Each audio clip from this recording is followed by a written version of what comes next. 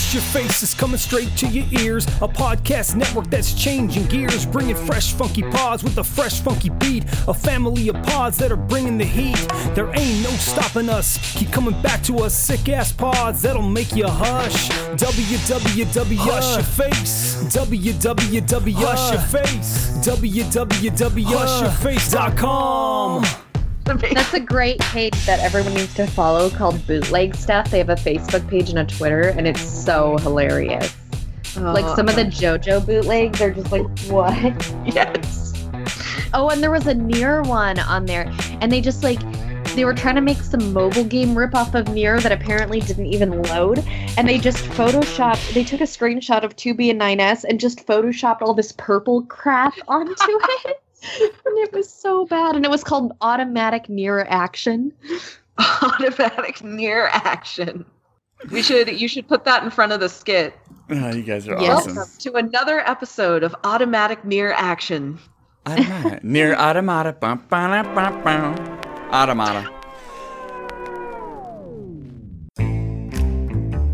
Hey, this is Maggie Carr from Maggie vs. Evil Dead. You can look it up on YouTube, and God have mercy on your soul, because you're about to listen to Sean on Horribly Awkward Podcast. Hey, what's up? This is Sissy Jones from Firewatch. I'm Delilah.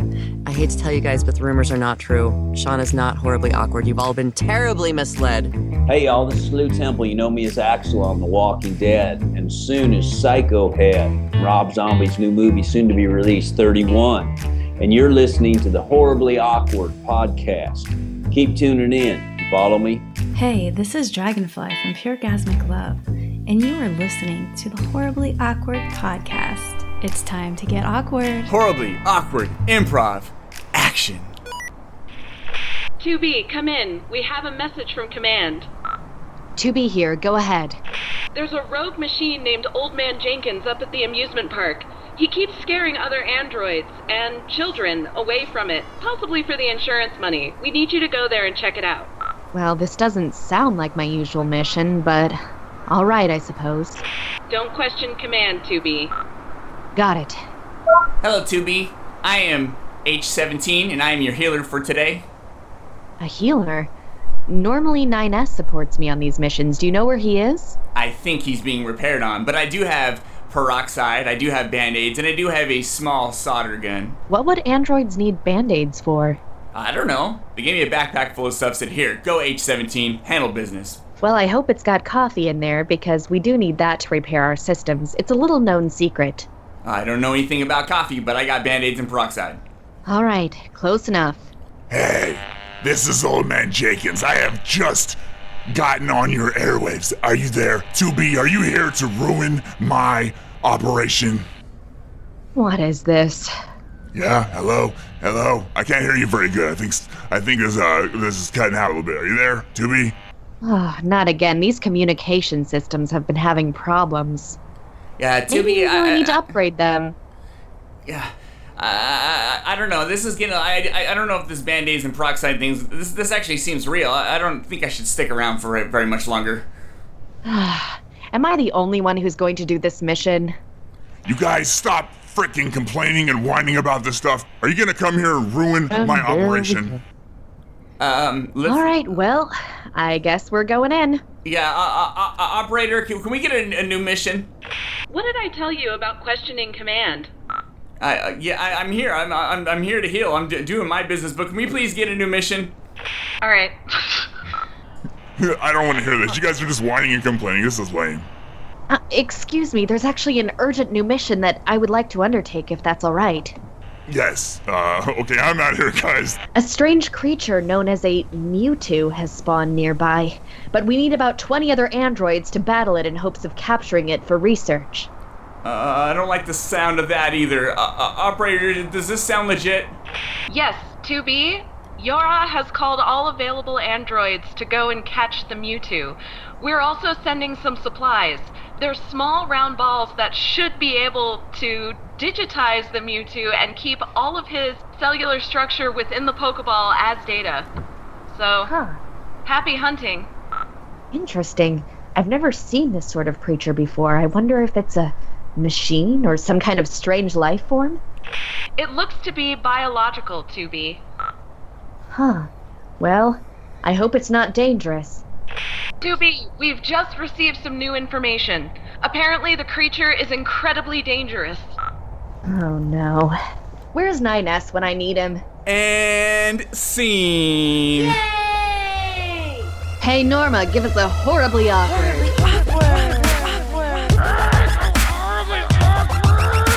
That's horrible. I can't even control myself. It's so horribly awkward. This is so awkward.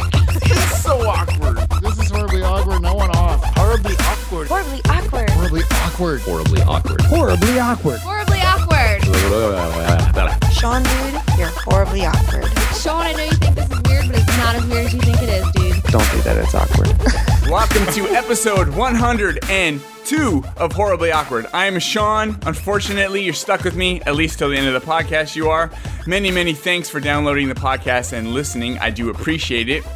You can hear the show on Radio Vegas Rocks every Monday morning at 6 a.m. If you live in Vegas, I think it's 98 point something on the radio.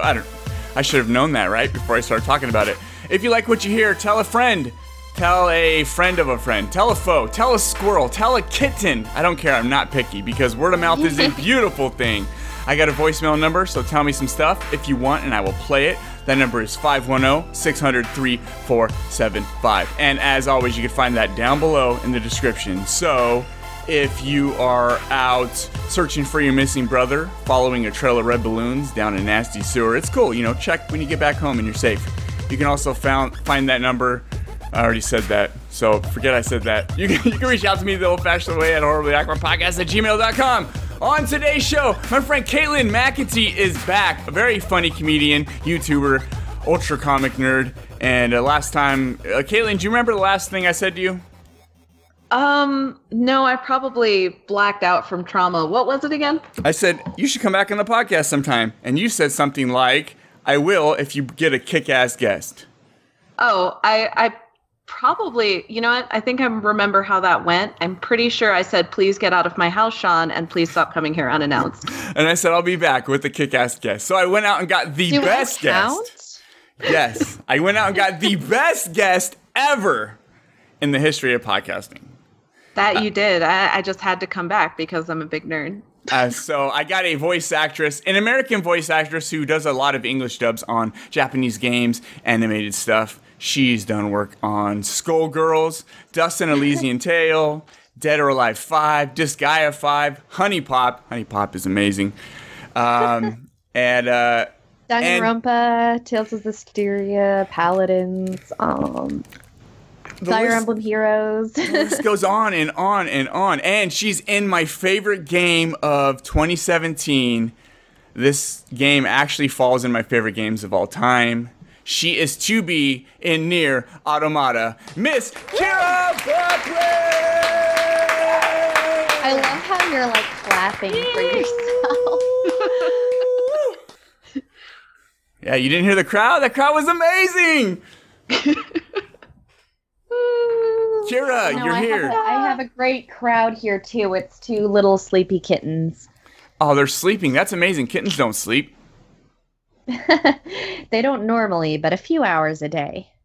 Yeah, so I've got cats are awesome. I gathered some stuff on the internet, some info, some secret info on Kira. Oh no. Okay. So, Kira exposed. Kira exposed. You are a huge David Bowie fan. Yes. This is true. And you actually are originally from Alaska. That is correct.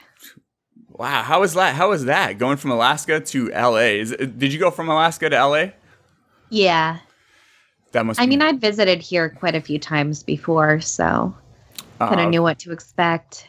What prompted the move? Work or? Yeah, just because if you want to do voice acting, especially for stuff like anime and video games, you pretty much have to be here. I mean, they also do anime in Texas, but the reason that I chose to live in Southern California is because I really wanted to voice act in video games. Like, that's kind of my biggest passion. Mm-hmm. And so, they're pretty much all done out here. Really cool. Yeah, that's awesome. Yeah, it seems like I've had a lot of voice actors on the podcast, and it seems like, yeah, you want to be in LA, you want to be there because things just happen randomly during the day. It's like, can you do this like right now? It's like you have to record some stuff, send it in, or even drop by a place, right? Yeah. My life seems so simple. It's like I go to work. Well, actually, it's not. I go to work at like 8 p.m. and I'm working till like 7 a.m. Oh, nice. That'd be my kind of schedule. I'm very nocturnal naturally, so. Yeah, it sucks though. On my nights off, I'm just up all night, and it's very lonely. It's very lonely, guys. Poor Sean. I think it's nice because it's easier to focus since you don't have 80 million people trying to contact you all the time. Yeah, and they just try to contact you when you're asleep.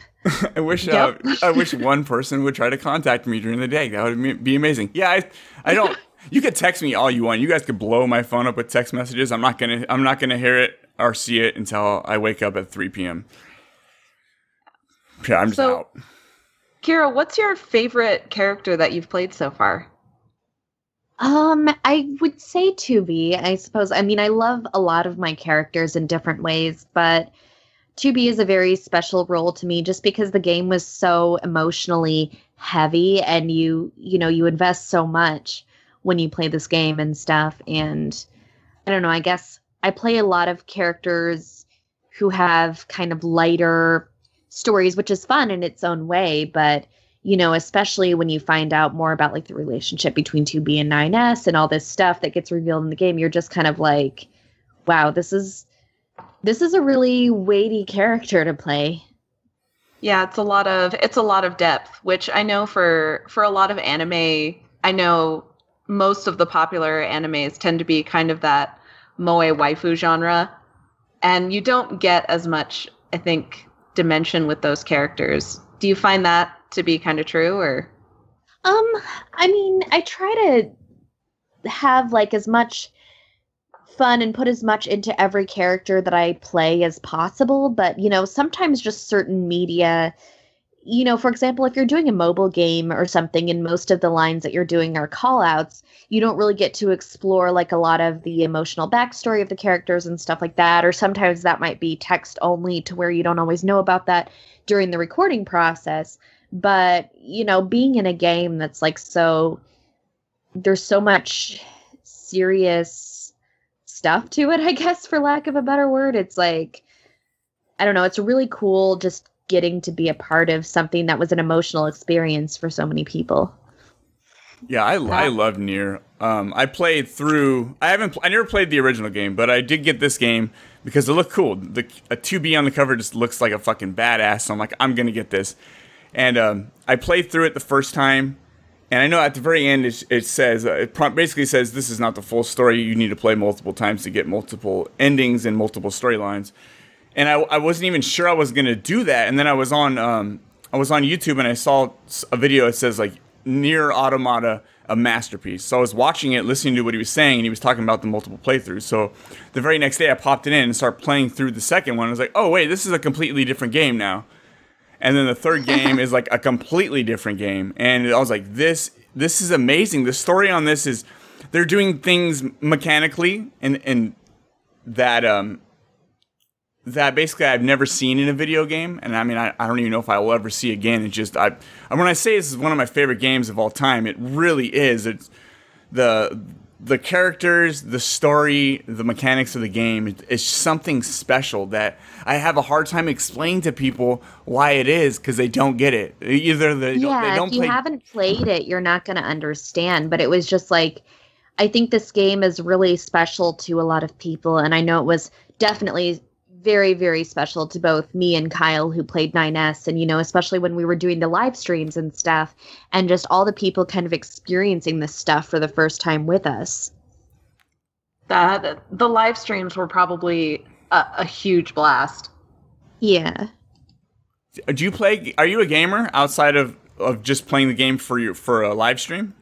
Yeah, I used to actually play games a lot more than I do now. I mean, now I'm kind of on the mobile trash bandwagon, like with the Love Live and Pokemon Go and Fire Emblem Heroes and all that kind of stuff. But I used to play, like, especially a lot of fighting games. I used to help run tournaments for, like, Smash Brothers. And then, in terms of fighting games. I'd play like Guilty Gear and Street Fighter and Melty Blood and CVS and whatever have you.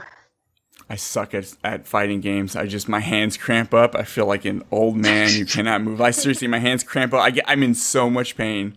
Your arthritis starts acting up there, Sean. I get in so much pain. Old man Jenkins. Yeah, old man Jenkins. Oh no. I am old man Jenkins. Yeah, I try to explain this all the time. I've been on many video game podcasts since I played Nier, and I try to explain to people why this game is so special. I tell them, if you guys do a game of the year list and you guys don't play through Nier and at least think about putting it on your list, I'm not taking your list serious. Period. I think it's one of the best games that Square Enix has come out with in a long time. And at the, I remember I was in Akihabara this like late spring, early summer, and the Square Enix cafe was just totally decked out in Nier merch. Oh, yeah, I saw pictures, and I really wish I could have seen that in person. It was epic. If you ever get a chance to hit up Japan, let me know, because I organize tours and I do some translating work for people who want to do trips to Japan and things like that. So I'll give you a list of all the good spots if you're ever thinking about going. And the Square Enix Cafe is a must stop. The food is really good. There's some really cute, really fun merchandise there, and it's just a really cool setup. Like, you get to eat the food that's in the game, so it's kind of awesome. I also heard there's a JoJo cafe sometimes, and that would also be totally my thing. There is. The cool thing about Japan with all of these cafes is that a lot of them, so the two Square Enix cafes, they both run through different types of games. So one is more Final Fantasy centered, and the other, there's one other that sort of rotates through various games that they have coming out. But a lot of these cafes are pop-up cafes, so they'll show up in a bookstore like Kinokuniya, or they'll pop up in some department store in Shibuya or something like that, and they always rotate out. So some of them are staples, like, there's a Hello Kitty cafe and a Pom Pom Pudding cafe that, are just always there. And then there's ones where you show up to Japan and you're like, I wonder if there's any cafes open right now. And you'll just see a litany of just random pop-up cafes. It's pretty cool. All this sounds amazing. Yeah, we need more guys. stuff like that here, I think. I totally agree. I wish we could do pop-up theme cafes in the States. Why can't you? They don't have them. Just do it. Make it happen. You can put anything anywhere. Okay, I'll run a JoJo cafe. There you go. Yay! Do it. Awesome. There should be an interactive element. Maybe if you do an amazing pose, you get a free dessert. I don't know. Yes. No one's giving away free desserts, guys. I love JoJo's Bizarre Adventure so much. Yes. I have a tattoo from it. Really? What is the tattoo? I just have the Joestar birthmark. That is awesome. That's dope. And it kind of matches my other tattoo, because then I have the black star for David Bowie, so. That works really well. Yeah, I noticed your star, right? You have the star on your email, you have the star on your Twitter. That's awesome. Yeah, that's what that's for. You guys are cool. I want to get into the Japanese culture. You guys got to sell me on this. You do voices for like Japanese animation and stuff, Kira, right? Yeah. Let's see. I've never really gotten into anime, but I love the art. I think it's so cool. I don't want to read subtitles, and so talk or not talk. It's not that hard. Yeah, I'm so lazy. I don't want to look at the screen. I want to lay down and I can't read sideways. Like if I'm laying down, I'm trying to look at the TV sideways. Sell me on something that you voiced that would be really cool, or like a beginner step into something anime. Wow. Okay. Actually, I would recommend that you check out Blue Exorcist, because the English version of that is super fantastic. Like, I'm not even just saying that because I worked on it. I mean, my character is not even in all the episodes. But, just like the main cast and stuff did a fantastic job. It's got Bryce Papenbrook and Johnny Young Bosch as the two leads. And it's a really interesting, like action-filled kind of show, and there's a lot going on, like especially like between the characters, and I feel like it's a really good, most people who have watched Blue Exorcist have enjoyed it. So I mean, just that name alone is a kick-ass name. So yeah,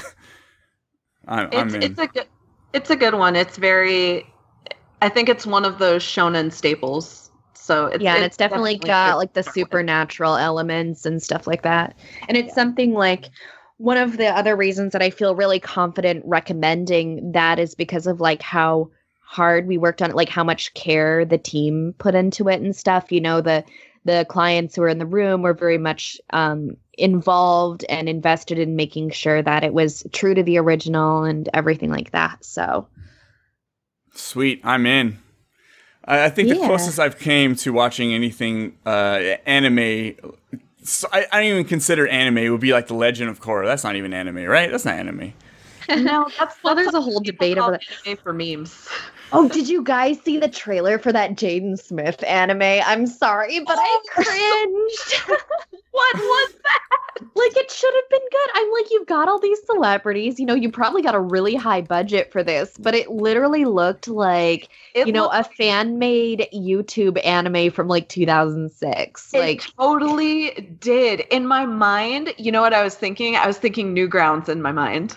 Yeah, like it just reminds me of like, one of those early like fan-made series where you're like, okay, it's one guy making it and they're trying their best or whatever. But in this case, I feel like they have a with budget. The budget they must have had, there's not really an excuse. The standards have to be higher. The Dorito faces, though. The Dorito faces. It's a shame because it's like this could be good. Like it could have a lot of potential if it had, better writing and better and it's a shame too because I love the idea of, oh, hey, here's an anime style property with diverse characters and stuff because that's something that's really needed. But when it's, it's got to be done well. I was almost thinking like if Jaden Smith with like the budget and the resources and the connections that he has would have probably done something quality level like Teflon Funk, Yeah, and just some of the lines too are just really like the "she's possessed, that sucks." I've been making all my friends listen to that because people think that it's like, oh, it's just anime voice actors or talentless or whatever, and it's like, well, you even have deliveries like that when you have top of the line celebrities, it's like there's no like but in that case that's kind of, I feel like that's a little bit of the writing there too though, because yeah, it's like, absolutely, the way that he said it was like, she's possessed. That sucks. Maybe it's all improv, guys. Don't be haters. No way that you can take a line like that and make it sound good, unfortunately. You really can't. It's just one of those things where it's like, it would be unnatural to say to begin with, and there's no real way to sell it. Yeah, I've had lines like that before, whether they were grammatically incorrect. Occasionally I've had scripts from clients where English isn't their first language, which is fine, but sometimes they're like, oh, we want it as written, don't change anything or this or that, so I have to deliver these lines with really bad grammar, and it's hard to just sell it and make it sound like I'm supposed to say it like that. Or I know the other thing, there's just some lines that are so overused. I know one that people talk about a lot is "it can't be helped" because, and I know, I speak a decent amount of Japanese, and I know what that is in Japanese, the shikata ganai or shogunai or, something like that. But it's in English, it's just nobody says it can't be helped. And it's difficult too, because I run into this translating a lot, is that there's no real direct translation for a lot of things, especially when you consider the way that Americans speak and how we use our colloquialism and how our spoken language is. Right. I mean, something that I would imagine is maybe well, we don't have a choice or whatever, because people would say that. But yeah, the other thing, I don't have a choice right now. It can't be helped. It's so stiff. Yeah, and it's people recognize that as one of those animeisms. I think there's even a TV trope page for it. And the other thing, the line that I hate this line so much whenever I see it in a script, which I do a lot because it's overused, and there is no way to sell this without sounding like a B movie or something. It's so bad. The line goes no, it can't be. Like, nobody says that. There's no way to not make that sound cringy, you know? It's I feel like, yeah, when it's like masaka, like, yeah, that's fine in Japanese, but it's like, but it's like some. At least say like impossible, maybe, if you must. It's the same amount of syllables, but it's just like, no, it can't be. Like, there's no way. It's so bad. Nobody says it. In English, if you were looking at something that's impossible where it's like, it can't be, you may not even say anything. Like, I feel even just saying like, no way is more natural. No way. Now that sounds like a surfer. Yeah, no. And then it's hard too because, you know, you have the mouths are moving with a certain number of syllables, so you got to keep that in mind. And, you know, it's tough. I get it. But it's like, I feel like a lot of people really, really criticize anime dubs. And, you know, sometimes, yeah, you do have bad performances. I'm sure I've given performances that's not great, to be honest. But it's like, you know, there's a lot of factors that go into it. And, you know, for example, if you have a situation like that where, you know, you have a masaka or something like that, and it's just like, there's no way to write a line that means the same thing and fits the mouth or whatever. And it's like, there's only so many ways you can deliver that, you know? Yeah. No, and it makes sense when you're working within those parameters that you're going to get some things that, you know, you're just tripping over. But at the same time, I do feel like dubs get a little bit more flack than they deserve, especially since we've had some really good dubs that I know in my experience, I've honestly preferred over the original. Well, I think there's kind of this weird juxtaposition in what people like and hate, because I notice a lot of people, especially from my generation, are kind of like, they have the nostalgia blinders on for a lot of things, which is fine. So, you know, they're talking, like, they're referring to shows where they change the names, they change like cultural references, sometimes even like rewriting parts of the story and this and that stuff that would never ever fly today. But they're like, oh, this was so good, even though, you know, it sounded nothing like the Japanese. Not that some of the performances weren't good in those older shows, but it's just, it shows, you know, people are like, oh, this was perfect, this is what anime dubbing should be. But then they look at shows now, which, you know, for all intents and purposes are what these people would want. Like, it's closer to the Japanese, they have accurate translations, they have, you know, things like that. And then they're complaining about it because they feel like it's not 100% exact. And it's like, well, what, you know, you can't get it 100% exact. That's the thing.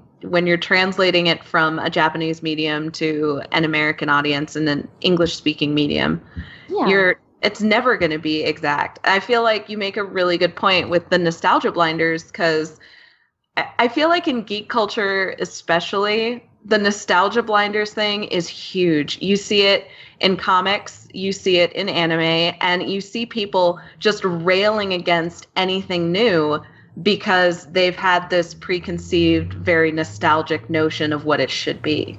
Yeah, I mean, I think Sailor Moon is a perfect example, because I saw people getting into a big Facebook argument recently, and they're saying, oh, the original cast from the 90s is so much better, and this and this and this, and the new one sucks and has no life, and it's kind of like, and you know, some of the performances were actually like quite charming, and you know, it's fun in its own way, the old one, but you know, if they were to put out a dub like that now, especially with, you know, the changes in the censorship and whatnot, that would never be accepted. Like, people would be up in arms.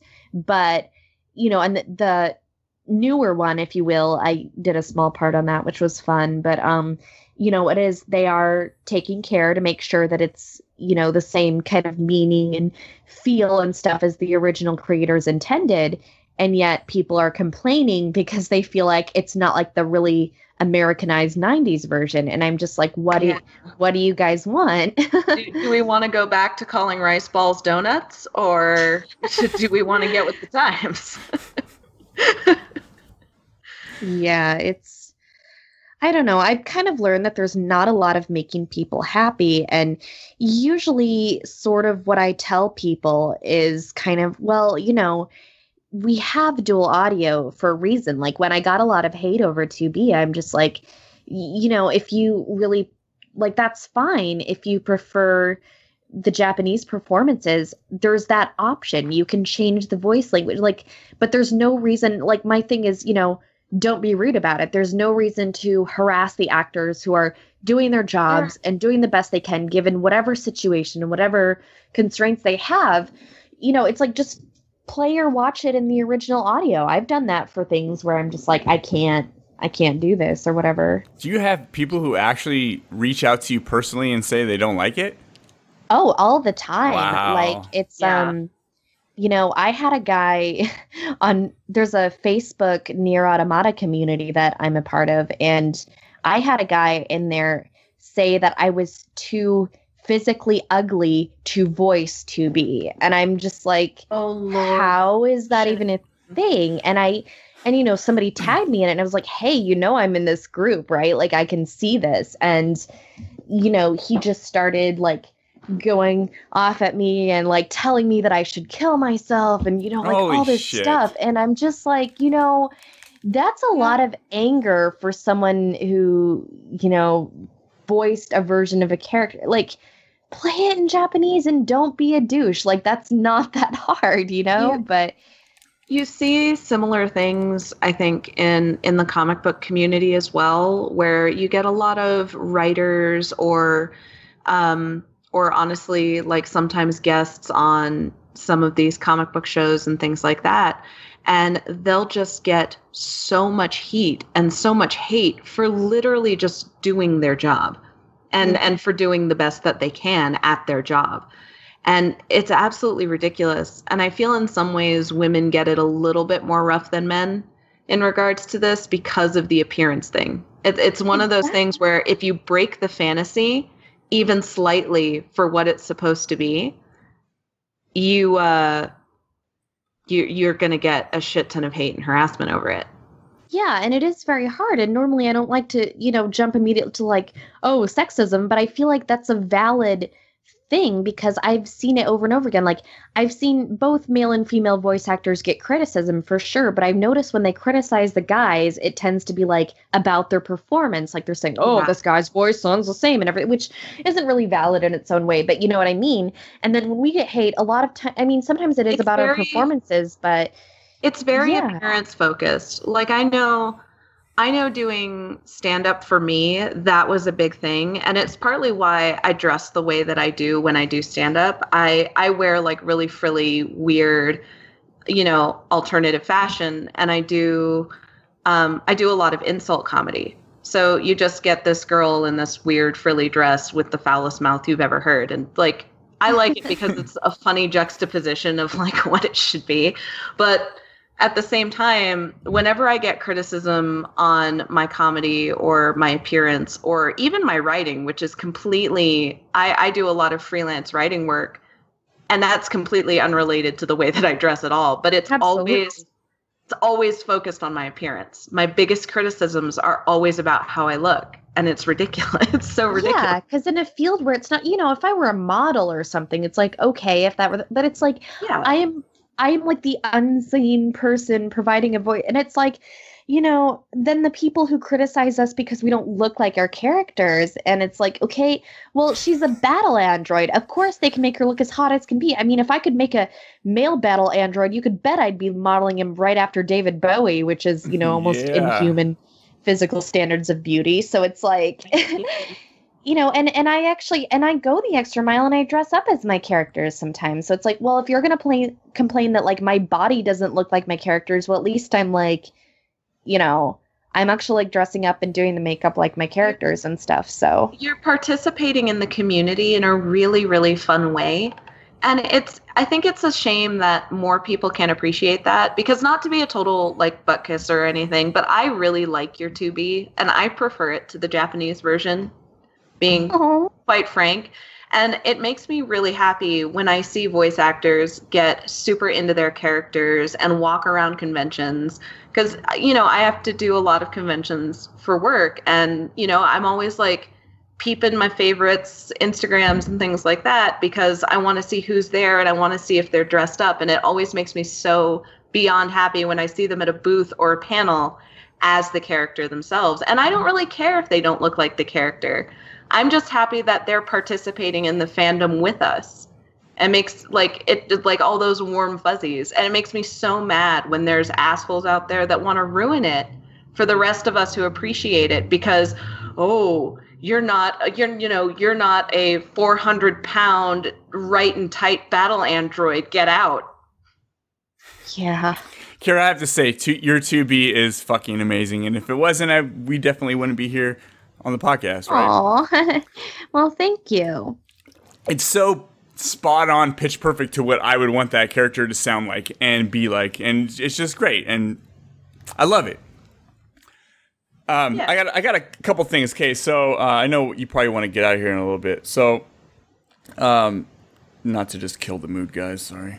My friend Robbie, he's a fan of yours. So he is very, very introverted. So he sent me a couple messages or a couple questions on Facebook to relay to you. He says, "Hey Robbie, big shout out to Robbie, guys." He says he just wants to start off by saying he's a big fan of your work, especially your role as 2B in Nier Automata. Automata. I can't say that correctly. One of the best games I've ever played. That's his quote. That's what he says. Aww. He wants to know what originally got you into voice acting. Well, it was really just like watching anime and playing games and realizing that there's people who do these voices, and I'm just like, oh, well, I want to do that, because before that I wanted to be a singer, but I wasn't, like, I was pretty bad at singing, but I knew I liked performing and using my voice and stuff, so I guess it just seemed like a good fit. Awesome. And he wants to know what your favorite character is that you voiced. I'm sorry, you cut out there. Oh, did I? Oh, what's your favorite character that you voiced? 2B. All right. Yeah, I mean, awesome. I had a lot of favorites. Like, I had a blast doing, like, Evie from Paladins and Seraphina from Disgaea 5, and obviously Trucy Wright, because that's a franchise that's very special to me. I did play Disgaea 5, the demo, when I got my Nintendo Switch. Like, I needed something to check out, so I played that a little bit. And yeah, she was awesome. Seraphina was cool. I apologize for all the... That's why it was awesome. That makes me so happy that you just did that right now, because you do the whoa-ho-ho, like royal anime lady laugh perfect. I love it. It's so much fun. Like, when I was in a game called Puyo Puyo Tetris, the character that I played in, like, her little character picture thing, she's even looks like she's about to do the Ojo-sama laugh, and it makes me so happy. Yes, I love Ojo-sama laughs. They're, like, so perfect. That's another thing I want to get into. I want to get into turn-based games, guys, but I always fall asleep. It's not because it's boring. It's because I don't have full control of what I'm doing. So I'm like, I literally fall asleep. Like, I've tried XCOM, I've tried Disgaea, play stuff like Fire Emblem Heroes, because you can, like, play that on your phone or tablet, and it's really fun, and it's not like, I don't know, I don't find it, like, boring or whatever. You're not just sitting there, you're actually dragging your characters around and doing stuff. Yeah, awesome. I'm afraid to do phone games because my job, I can literally just grab my phone at any time and play games, so I do not put games on my phone because I know I have that addictive personality. I'm just... Then you're, like, not going to be working and... Yeah, exactly. So I try to avoid it. I very unfortunately got into this game called Love Nikki. So I heard about, actually, one of my good friends, Natalie Hoover, is like she does the voice for the main girl, so. What? Well, tell Nikki I said hi. Yeah, you should get her on here. She's in Danganronpers with me and all sorts of stuff. Danganronpers. Dang it, Grandpa. I love Dang it, Grandpas. Another question that Robbie asked, he asked, is having a second career necessary to be an actor or a voice actor? I think at least when you first start out. I mean, there are some people who get really lucky, like, especially if they manage to do a lot of commercials and stuff, or if you're doing, like, constantly doing, like, really big video games or whatever. Because games do pay well, like, much more so than anime, but the issue is getting enough work to make it sustainable, because, you know, we can do, like, a game like Nier or this or that, but it's like, well, after that, what are you going to do, for example? Like, we're not working all the time. So I find that having even like just kind of like a part-time backup job or something, like anything you can do that's not going to super interfere with your recording schedule if you're recording a lot, that's really helpful. Like, I know a lot of people have done like waitressing, bartending. Like I did waitressing when I first moved out here. I miss being a barista, honestly, but there's not a lot of like independent hipster coffee shops right where I live. And the one that I do go to every day is not hiring.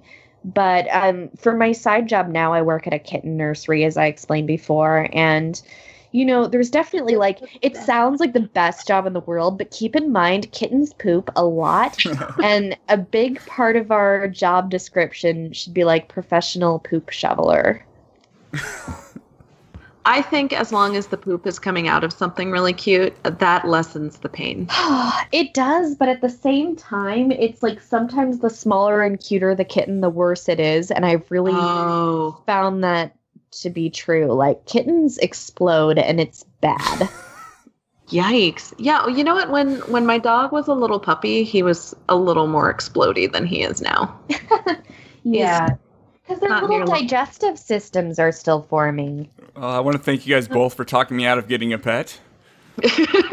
No. You should get a pet. I know. I need like a tortoise. It's worth it. A tortoise? Tortoises are adorable. If you get one, you should name it Polnareff for reasons. You guys are laughing, so it must have been a good joke. I don't know. It's a Joe joke. Joe joke. Oh, Joe God, joke. Joe jokes. Thank you, Robbie, for your questions. You're awesome, dude. Yes, thank you, Robbie. And thank you for Kira. That's for the name coming of on one of the podcast. kittens. Robbie? I'm fostering. Mm-hmm. Robbie. Ooh, I wonder if this is planned. Because I thought you said Robbie at first, so I didn't say anything. But I was like, no, like Robbie it's Robbie and Tayo, the two babies. Yeah, Robbie. Robbie's a cool dude. Robbie's I think he's in the he's across the pond. Ah. Very, very cool dude. So he's asleep right now. 3 p.m. He's probably sleeping. Kira, I want to say thank you for coming on the podcast, and hopefully it wasn't too awkward in the beginning with all those connection issues. It was kind of funny because it just made things live up to its name. Yeah. Yep.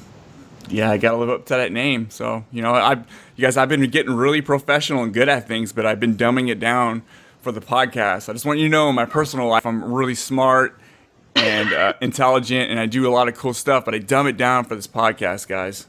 So that it can live up to its name? Yeah, so that you're not false advertising? Yeah, can you imagine if I was just like super good at it and everything was like ran great and I talked great? It'd be like, this is not horribly awkward at all. This should be like horrifically professional.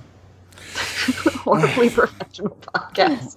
Horribly professional podcast. Yeah, it was awesome. So let's do a little wrap up, and then you're good to stick around for a little bit, Caitlin, right?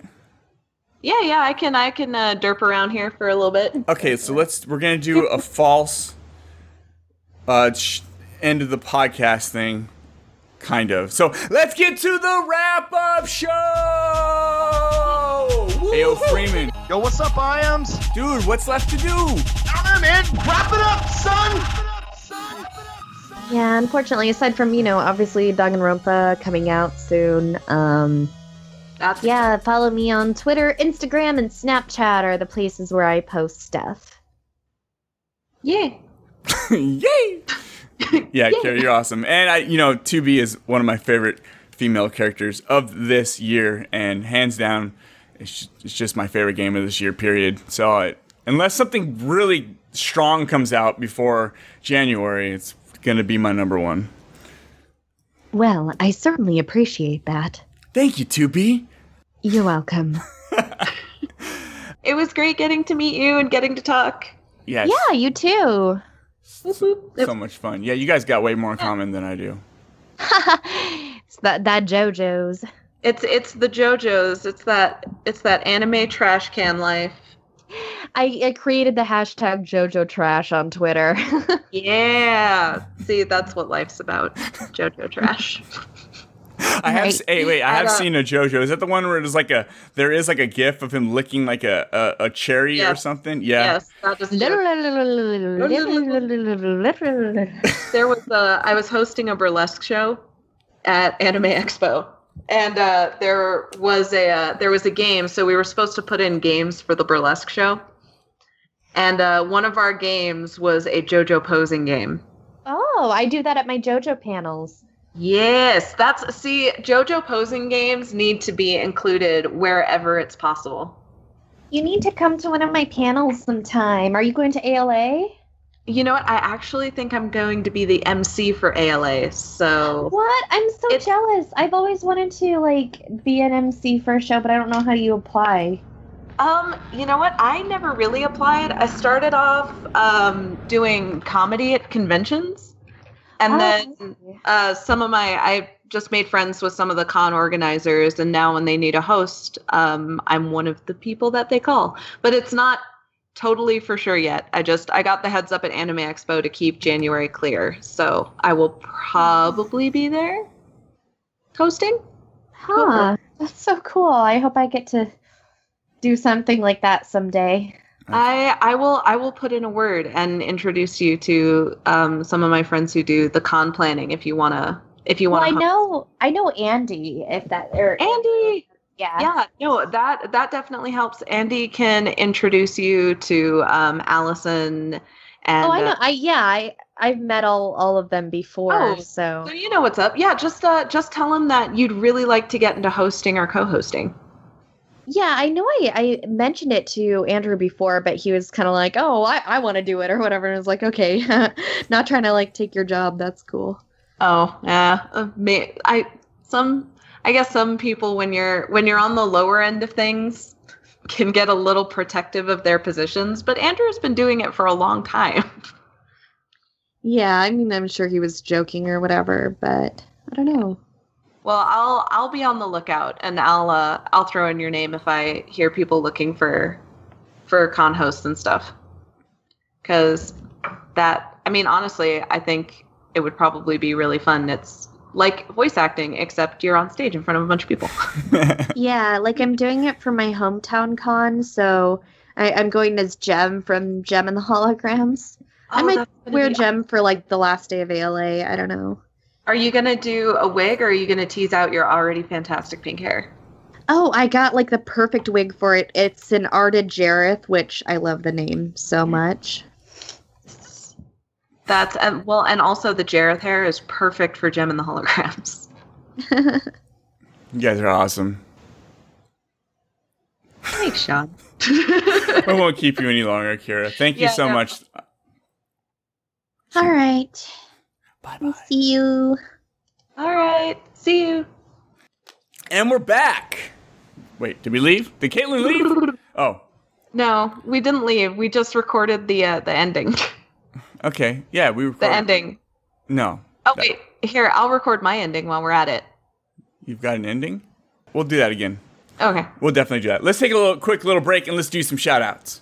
Okay. Shout out to your face. Boom! Shout out to your face! Okay. Shout out to Pikachu, #1 Pokemon. Let's do some shout outs. Shout out to Booby Pudding, a weird Japanese snack that I found. Caitlin, we gotta take this serious. You can't be joking around all the time. We have to be serious. Oh, well, you know it's time for shout outs, baby. So make a list of people you wanna shout out, shout out, shout out, shout out now. This is the Horribly Awkward Podcast. Shout out, shout out, shout out, shout out now. Big shout out to Kay Bass and Sissy Jones for hanging out last week on the episode 101. I get to meet a lot of awesome people on the podcast, and I feel so blessed. It's awesome. Also, thanks for Scott Clark for coming on and bailing me out of that situation, because Scott is more professional and he knows when to ask questions, and I just want to talk like we're hanging out on the couch sipping coffee, which gets weird on podcasts because sometimes people want to talk about what they want to talk about and not want to hear about me being an idiot. And big shout out to McDonald's new Sriracha Mac Sauce. because that shit is the bomb. Now you're making me want McDick's. McDick's? I've never heard that. That's what I call McDonald's. Shout outs. Caitlin, you got any shout outs? Shout outs to McDick's. Yeah, big shout out to McDick's and their sriracha sauce. It is not the Szechuan McNugget sauce, but I will be waiting because I really, really need that in my life. And who else? A big shout out to my dog, Thor. Shout out to my friends over at the Comicstorian and Comics Explained YouTube channels. Big shout out to Pikachu, my favorite Pokemon. And Mr. Love, a stuffed animal that I've had since I was a kid. Big shout out. I remember the first time we did a podcast, Thor shit all over the place, and then you took the laptop with you in the bathroom as you were cleaning his poop. It was so horrible. It was the most awkward podcast in the world. That was I didn't air that one. I don't think. Wait, that's the one. Yeah, you had to go and then that's the one. I don't know how we came to the conclusion that like it should keep going and you should just come into the bathroom with me to wash my dog. That was awesome. It was an experience I've never had before, so I'll take it. Yeah, Thor as a little puppy went to the bathroom on the floor and then he rolled in it. And he had to be washed. Another reason I do not want animals. Yeah, no, that happens, especially when they're babies. He doesn't do that anymore, though, thank God. I'm too lazy. He outgrew it. Yeah, Thor was, he was like a couple weeks old or 8 weeks older. He was small, little puppy. He was 8 weeks. Yeah, it was our first week with him home. That's so much fun. Yeah, you got a dog. He loves you. That's why I want a dog. It's like, this thing loves me no matter what. I could tell it. I can say, you fucking ugly little dog. I hate you. And he'll go, yeah, and hump my leg. I don't want him to hump my leg, but... Don't teach him to hump your leg. No, this is going to be all weird. Added to the Kira Buckland episode. Maybe we should cut this out, and maybe let's cut all that out, all of that rambling, and let's talk about anime or comic books or near. All of it. How cool was it though, getting to do that little improv skit with 2B there? That was pretty amazing. 2B here. I know it's cool. I love it. That was a little bit of a life dream for me, and I'm excited that she'll be at ALA. So actually, right now I'm gonna message my friend Allison here and make sure that I get that host position, because I don't want her to be like, I thought you were gonna be here, and I'm like, nah. Because last year I hosted, but I want to make sure I got it this year. One of my favorite things about the podcast is it's not only like I get to hang out with people who I look up to and all that shit. That's all fun. It's just doing some crazy improv. It's just, I'm not good at it, but it's just fun. It's just fun. And I do have this dread after every podcast. I get really depressed sometimes. I really do. I get oh God, was that as dumb as it sounded? And I might listen to it a couple of weeks later and go, that was cool. It just, I was in my head. I think that the last sketch we did with the Pokemon was really good, and I think you should use the old Van Jenken ones for like bloopers and outtakes. Or if you have a world's worst or a horribly awkward's worst sketches, put that in there. I know, just put all the improv. I don't even know if people like the improv. No one ever says anything about it, but I don't care. That's what I like. Dude, the 2B one was awesome, and I need a copy of it for my life. Yeah, cool. I'll usually cut those out and then put them somewhere separate. I've been getting lazy with YouTube because nobody goes on my YouTube channel, so I get depressed when I put something cool on there and I get like 23 views and I'm like, this is pointless. YouTube takes a while to grow, and like right now, so for everybody who's out there that wants to be a YouTuber and who's not familiar with me, I'm not a big YouTuber, but I am a digital strategist that has worked for Fortune 500 companies and larger influencers. So I know the game. I know what's up. You know the game. Yeah, you know what's up. You gain a lot of followers when you started doing the live broadcast, though. When you started doing the bedtime stories, I noticed your follower count went up like pretty fast. Like that's a cool show to watch and just hang out. You're just hanging out with Caitlin and she's reading you bedtime stories. Like what's more fucking awesome than that? That is so cool.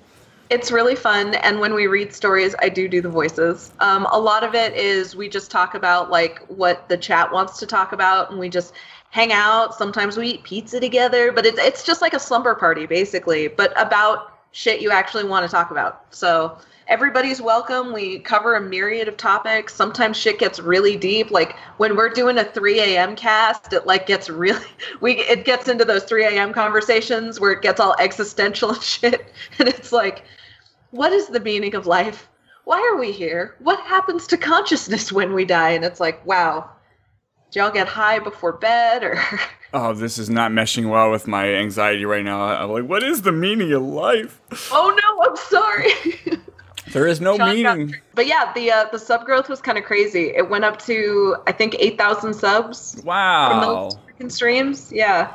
Did the whole bedtime stories, because I remember we did that podcast real late night that one night. Me, you, Gabe, Olea, and I remember that. That was awesome. You guys should come back to bedtime stories, but you'll have to be on camera and we'll be in our Jamie Jams. I don't have any pajamas. Oh yeah, I do have. I do have pajama bottoms that are Spider-Man. Cool. Okay, that's perfect for bedtime stories. Definitely. So we the onesie thing, all of that, really fun. But the subscriber count grew pretty high. Right now it's really difficult for YouTube just because of the algorithm changes are making it a lot harder for people who aren't currently established in the analytics to get noticed or to get recommended. Yeah, you gotta look. It's like somebody looking for something specifically that you post. Like me, the only things on my YouTube channel that get any views are the Hannah Tell videos because everyone's like, she has a huge fan base, people love her, so they're like, oh, check out Hannah Tell, and they see mine, and then they drop some funny comments, which is hilarious. But I think that's the only ones. Like the other ones, nobody finds. Nobody. Doing podcasts live really helps. If you want to get the followers, because a lot of people don't do live on YouTube, so it's easier to get on the front page if you're doing it live. Okay. So streaming on YouTube is a really good way to build your subscriber base quickly, just because you're not competing as heavily. So if you're in the entertainment category under streaming, you'll be able to get up there on that first page really quick. People are starting to catch on though, and you're starting to see more streaming. YouNow is another really good way to increase your subscriber base. It's another high traffic but relatively non-competitive streaming site, and you can link it to your YouTube. So people will follow you on your YouNow from YouTube, and people on YouNow will go to your YouTube channel. I haven't even heard of that one. Yeah. Yeah, YouNow is a good one. It's not as easily monetized because you actually have to stream with a certain number of viewers, a certain number of viewers, like 3 or 4 times a week to get it to monetize. So they're like, we won't monetize you unless you have 200 viewers and you stream at least 4 times a week. Huh. Yeah, that's cool. Yeah. See, I don't even care about the numbers. I just care about doing the podcast. This podcast to me is my only freedom from just being really just from depression and boredom. It's like I get this high once a week, and that's my high. And if nobody listens, I mean, as long as I get a couple listeners, I'm fine. But I mean, it's good. It's cool, but I mean, it's the podcast to me is what it is. A lot of people say do Patreon. I'm like, I don't want no one's money, because I feel like at a certain point, if I'm taking money, I'll feel obligated to do things for reasons other than because I want to do them. I don't know how to explain that. It becomes a job. It moves from a hobby to a job. Yeah. Like people look at YouTubers and they go, or voice actors. They look at anybody in entertainment, YouTubers, voice actors, Instagram personalities, and they think, wow, what an amazing, awesome, fun life. And yeah, there are times where it is super, super fun. But there's a lot of other times where it feels like a job. And that's a lot of it, because how these platforms grow is they hit their tent poles, they hit their main searches, and they do have to make a lot of content that they're not necessarily excited about because it will get the subscribers and it'll get the ad revenue. And they have to do it because that's their job. That's how they make money, by making content other people want to see, but not necessarily content for them. Yeah, I just like creativity. I like when I can tell by listening or watching somebody's stuff that they're doing it because that's what they want to do, rather than you listen to a lot of podcasts, and I have nothing against them. I listen to some of these podcasts too, where it's like, here's the news for the week, or here's the stuff, or here's the same crazy things that happened this week that most of the other podcasts are talking about too. That stuff's like fine and fun to listen to, but I'd rather hear people just talking or having fun or doing improv. There's this new podcast that I really love. It's only like 5 episodes deep. It's called shit, I forgot already. Off Book. It's called Off Book. It is a fully improv podcast musical. So they do a whole musical, but it's all improv. Hang on, I'm writing that down because that sounds really, really fun. Like when you listen to it, it's like listening to an actual musical, but it's all improv. So, they have their lines where they mess up and things don't make sense, or they throw words in there because you're singing, so you got to rhyme, and sometimes it doesn't work out. But it is so good that I could just vanish from my work life and I disappear for an hour into this fucking awesome musical that plays out however it plays out. They'll have a theme. They'll return to themes. They'll have stories. They in between the singing, they break up into little conversations, which goes into another like singing section. Oh, it's so good. It's so good. That sounds. Honestly, that sounds really awesome, and I love stuff like that. That's one of the reasons I loved Welcome to Night Vale so much. Just because it was like that old-timey radio show story where I could just vanish for a little bit into this weird world, either on my way home from work or while working on my millionth project of the day and stuff like that. What is it? Is that a podcast? Yeah. Oh, you haven't heard Welcome to Night Vale? No. Okay, so before people are like, Tumblrina, I found it on Tumblr when I was still using Tumblr. I don't use it so much anymore now because it's just kind of a... I honestly have no idea really what Tumblr is. I've never visited it. I have no idea. Tumblr's what's called like a microblogging platform. So you just make posts a little bit like Facebook, but it's more of in a scrolling blog format. I always thought it was pictures, like before Instagram became Instagram or something. It's very photo heavy, not so much text heavy. But you get more text posts. Like I still have a Tumblr. I still post on it from my Instagram, but I'm not on Tumblr as much anymore because it sort of fizzled out for me there. I'm one of those guys you hate, the guys you say who are so vocal about how they don't watch Game of Thrones. But I'm one of those guys that I've never been on Tumblr ever, never. I don't even know what it is. What is Tumblr? I have no idea because I'll never go to it. I don't watch Game of Thrones. I don't watch The Walking Dead. See, you're different though. You're not a. So I made a Facebook status update a little while ago. I guess for people listening to this little inane chatter. Shh, don't let him in. Don't let him be behind the curtain. So I posted this Facebook status essentially saying I've never seen Game of Thrones as the new vegan. Because there are some people in the world that, and people did this with the Star Wars movies too. There are some people in the world. I did. I did that until I saw episode 7. I changed my mind and went back and watched them all. Okay. But there are some people who use it as a badge of honor. So they're like, oh, I don't eat meat. I would never think of hurting an animal. That's just ethically not who I am. While you're at dinner after you've ordered a roast chicken. Like, there are people that do that.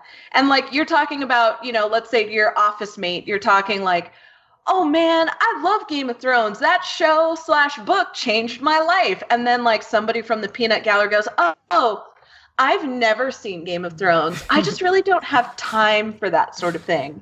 And you're just sitting there like, you know what, you prissy little fuck. Yeah. Screw you. All right, some people like stuff, all right? There's no shame in liking stuff.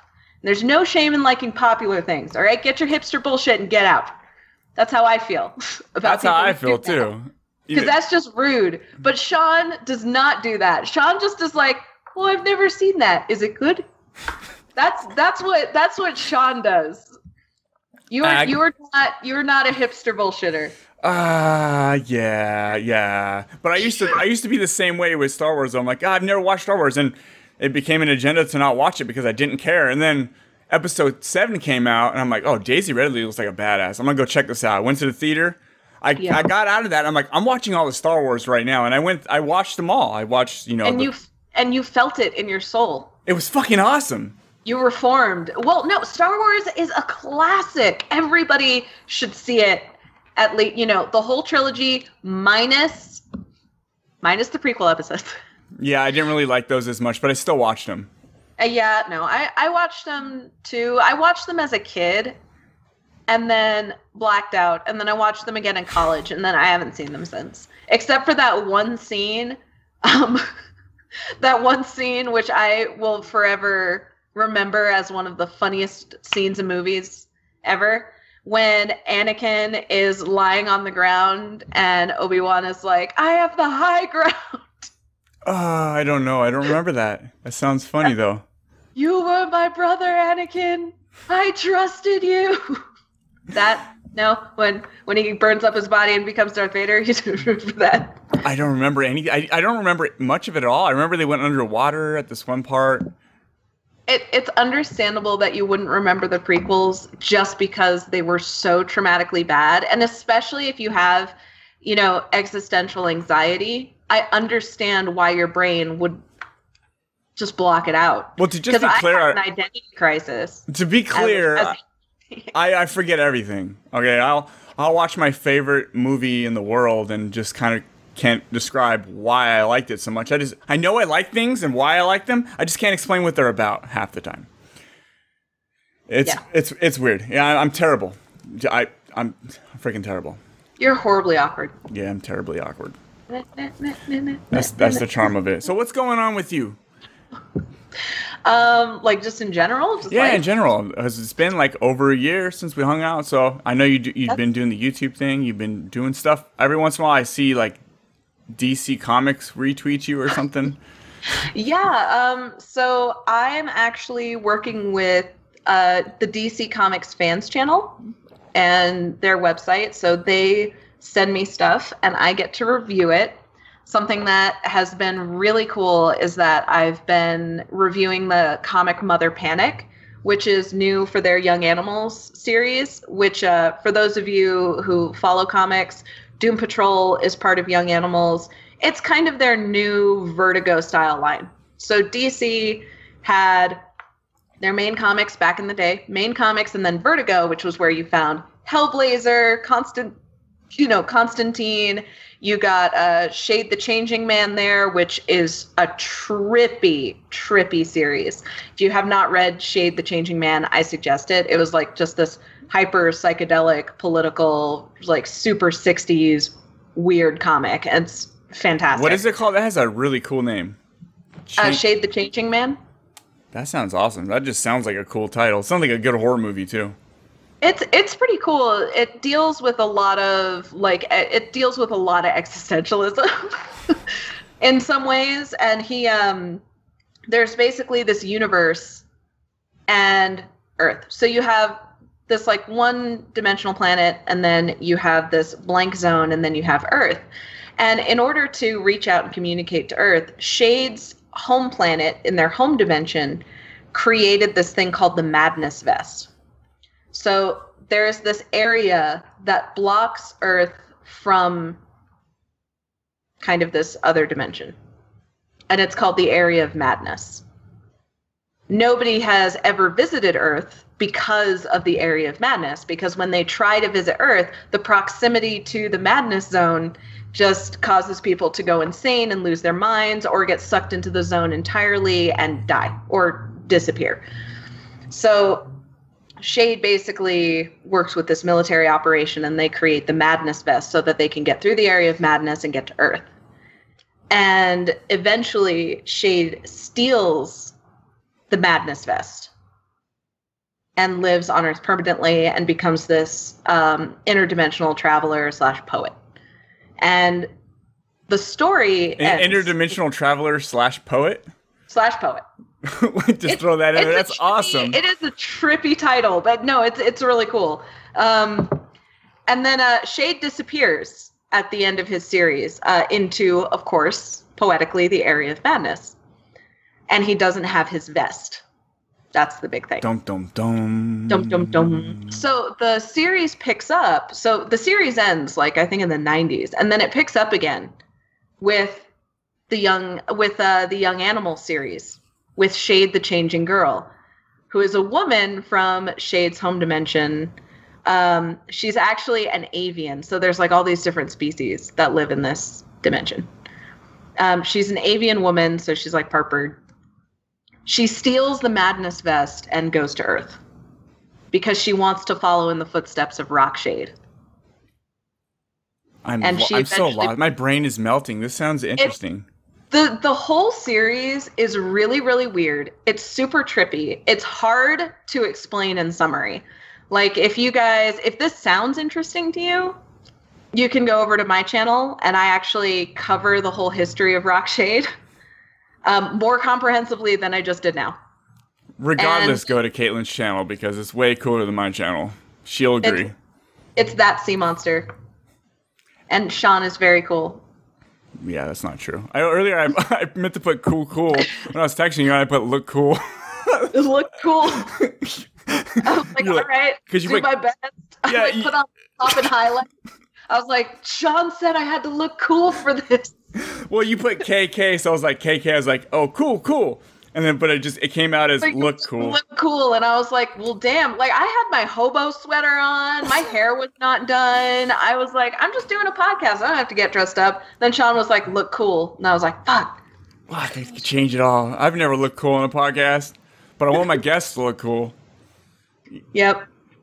I think, I mean, to be honest, Kira doesn't have to look cool because her voice is the coolest thing in the world. I'm still, like, having trouble getting over that. She is, yeah. She's so cool. Yeah. I really got to nail that ALA hosting gig. I mean, I did it last year, and it went super well because we had to do a fashion show and everything, and they were like, who does the fashion show? Caitlin. So hopefully. That sounds like fun. I need to go sometime to go do something other than work and play video games and podcasts. Like, I know there's other things in the world. I just don't know how to get to them. Oh, maybe I will help. Because you can get into podcasts and do shit when you are part of a channel or when you want to do press. When I was doing conventions and comedy and shit, I first started by getting press tickets and then just doing panels. And that eventually evolved into guesting and being actual entertainment for the convention. And it takes a while, but it gets better every year. Well, you do stand-up comedy. That's got to be the most anxiety-driven thing ever. You're like, I'm going to go up in front of people, and they're going to tell my jokes, and they're going to be looking at me. I want all the attention of the room, right? So I imagine a lot of things under that got to be, like, a lot easier. It makes me throw up every time. I almost do that on the podcast. Like, I'm cool. Like, I am rock solid until I know it's, like, 15 minutes before I'm supposed to do the podcast. I get really nervous and shaky. Oh, I always do. Every time. I do the same kind of shit and I get avoidant.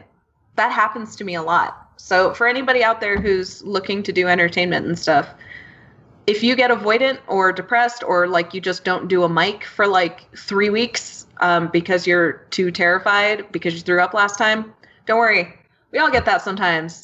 Me especially. I know that was really specific, but I do know other people who have like super aggressive anxiety that will put off doing what they love because it makes them feel so awful.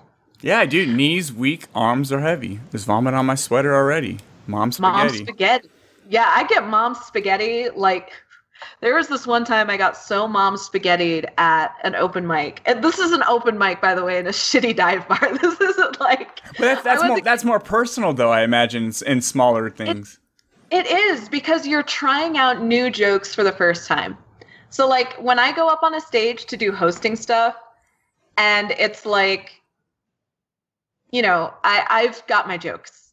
I've formulated a plan. I've had a schedule for a week. Like, I'm getting nervous, and I'm like, I do this thing backstage, and if any of you follow Andrew J. Alandi, fantastic convention host of Southern California extraordinaire, he will tell you this. I do laps backstage before I get up. Like, I just run around the back like a Yorkie on steroids. Let all the energy out, or what? Yeah, it's to get the energy out. Or sometimes I get immobilized by fear, and I just lie down.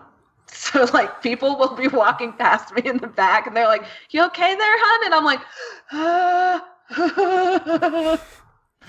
Do you think it's because, like, for me, I think for me, what it is, I have problem letting go with my agenda in my head, right? Like, I have this plan in my head of what I'm gonna do and how it's gonna go, but once it actually starts, it's not what I planned. It's not because it's a conversation. It's not. It never is. It never is. Like, I do the same thing with improv. I try to shut my brain out, because if I start thinking about it, I'll start thinking about shit I want to do during the improv, and that really messes the whole thing up, because then I'll get this agenda in my head. So I really try to shut that out. But it's hard to just. Some people are good at just release it and let things happen, and I'm not good at that.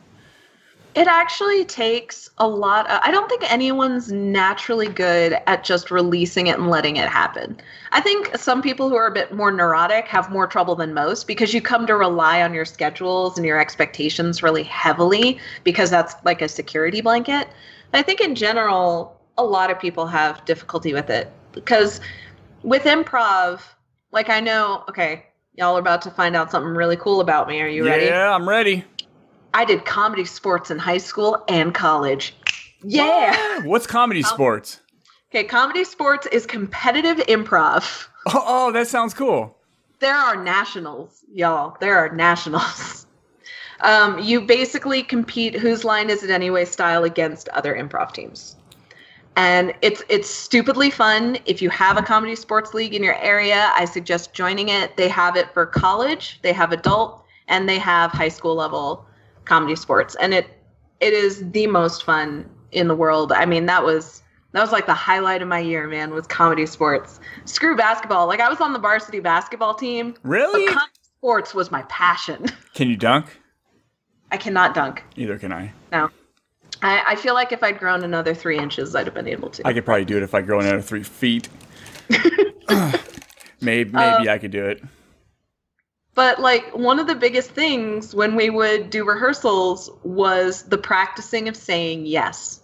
So no matter how crazy and how nutty somebody's suggestion was for how the improv was going to go, you just say yes and go with it. And it took so much willpower to just say yes and to run with the flow than it did to be like, oh, maybe I can jam in my expectation here really quick. Yes, yeah. You have to think about it. You do have to think about the action of saying yes and sitting back. Just that, like, that's right. And then you just go work off that. I have a hard time with that. I imagine it would be a lot funner and easier to do maybe in person with people. I actually never had any interest in improv until I started doing this podcast. I used to listen to Comedy Bang Bang, which is slightly, it's a podcast where there are characters and stuff, but the first episode, I didn't know what improv was. I just thought it was fun to do something random, and then I just went from there. But now I'm all about it. I listen to a lot of improv podcasts, and some of them are so good. I'm like, oh, you guys are fucking hilarious. All this yes and I love it. It's that yes and, but that yes and is it's a practice thing. Mm-hmm. It is. Yeah, even if it's wrong, you got to say yes and go from there. You got to be creative. Yeah, you got to go yes and. I'm not creative. Well, I am, but creativity, I not to like just quote stupid cliches, but creativity is a muscle. Gotta work it. Yeah, that's true. Work. That's true. So for all the people out there who don't have any creativity, I'm sorry, you're weak. You can gain it, man. You can gain creativity just by doing it. Yeah, you can. Yeah, it's so I wasn't being serious. Sometimes I make stupid comments. I'm like, I wonder if people listening are like, I'm one of those people who I'm not creative. Sean just made fun of me. No, I just say dumb things all the time. I don't think anybody's thinking that. I think you're okay. Yeah, you guys should hang out with me in person. Things are super inappropriate. It's crazy. When I go to work, it's like all guys that work there, and we only see each other for like 30 minutes before our shift starts, and then basically everyone's out on their own driving super trucks. I drive a pressure washer. But the most inappropriate things are said in that 30 minutes. It's all butt jokes, all gay jokes. I promise you. Let's go in there and say the rudest shit possible. We make fun of each other. We make fun of a guy who used to work there, who was because one day he rolled up listening to Like a Virgin from Madonna, super loud in his truck, and he's been gone for years, and we still make fun of it, and it's hilarious.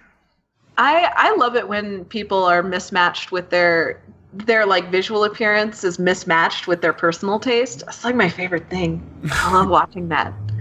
It's just like, it's so beautiful. I used to, because I was 5 Edgy 8 Me when I was younger, back in the day, for a creative writing class. I would always try to write the goriest, grossest shit possible. And I'm not talking about like, and then he bled with his black nail polish and his pale skin of bloody blood. I'm talking like, trucker at a truck stop got gored by his own car, by his own antlers that were on his truck, and was left for dead by some mysterious Texan serial killer.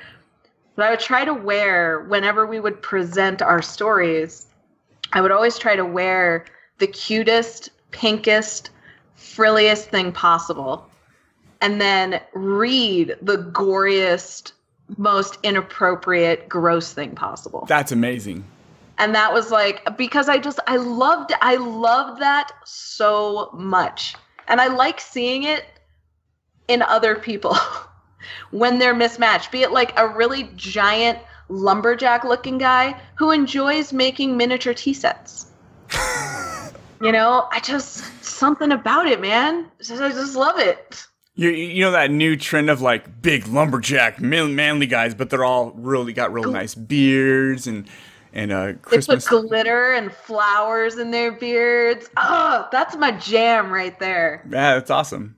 That's awesome. And they don't care. Like, what are you going to do? You going to talk shit on that dude? Oh, you're going to end up in the ground. Yeah.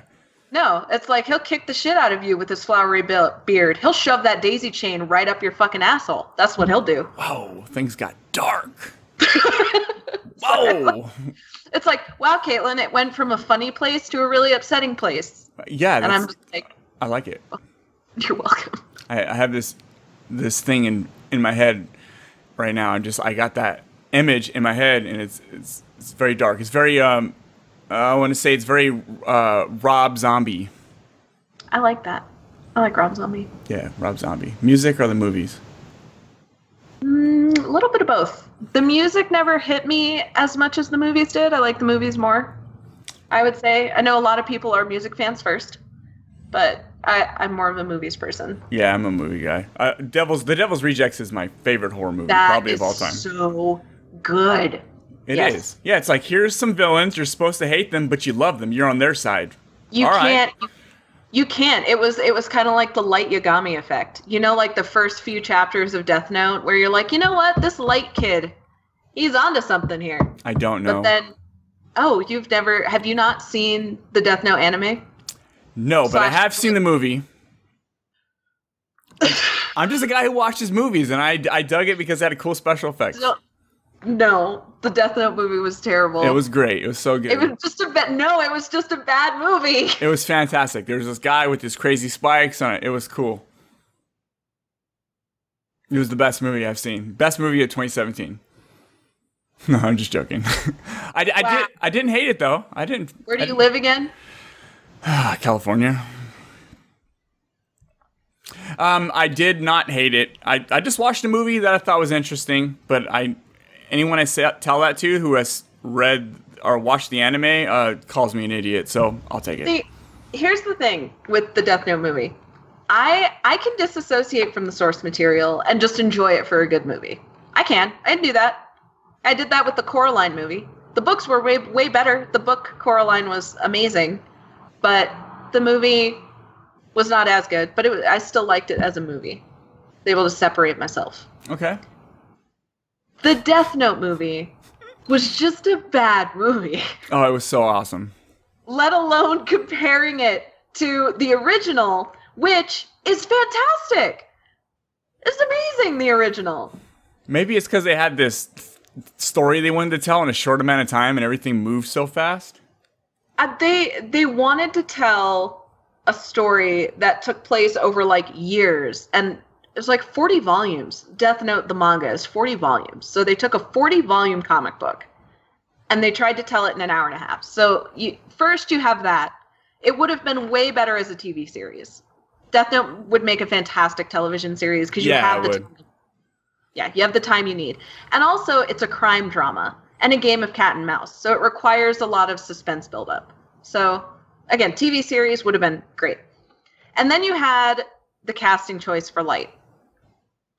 Here's the thing, and also the writing choices. One of the things that made Light a really cool character to begin with was that he was a straight-A student who was very polished, very proper, never got into trouble, had the whole world at his hands, was going to graduate and go to an A+ school. His dad was the chief of police, so he could get away, which gave him a lot of resources at his fingertips. But because of his personality, at least in the beginning, and how good his mask was, nobody ever suspected him of being able to attain those resources and use them for evil. Mm-hmm. He was just quintessentially the last person you'd suspect, which in any serial killer is a great thing. But then you have Light Turner, who's like a straight-A student, but at the same time, he, helps other kids cheat in class. He has a very weak moral compass. In general, he's just very weak. He's not a calm or collected person. He's constantly in trouble. He's a delinquent, basically. And he lives in a shantytown shack with his dad, who may or may not be the chief of police. It was never established. I don't think the chief of police would be living in a shanty shack next to a train station, but there you go. All this is making sense now. Now I understand why the source material is much better. It's a lot better. I get it now. I get it now. But like movie-wise, the pacing is weird. The pacing. You have to admit the pacing is weird. Yeah. Like it just happened. Everything happened like so fast. The scene with Elle finding out that Watati basically is dead. So he finds out Watati is dead, and then he shows up in Light's house. Like he just materializes there.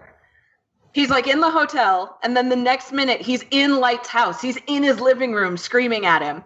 And everybody else is having dinner just staring like, wow, this is really awkward. That's the creature thing, right? No.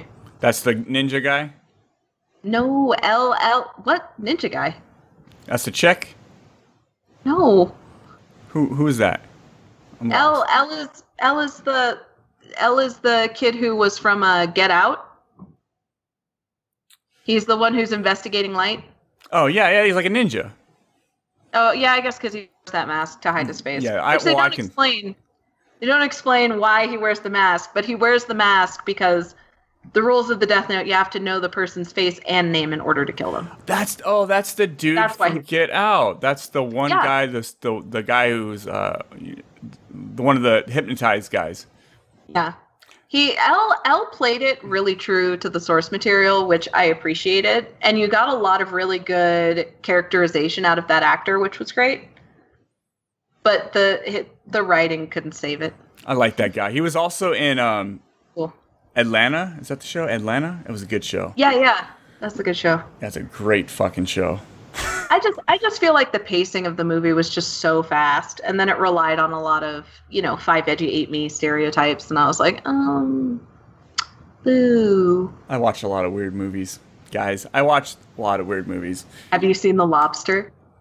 The Lobster? Have you seen The Lobster? I've never even heard of it. I'm looking it up, though. Oh, okay, look it up. Okay, so The Lobster is essentially about this society where people have to be married. They have to be coupled.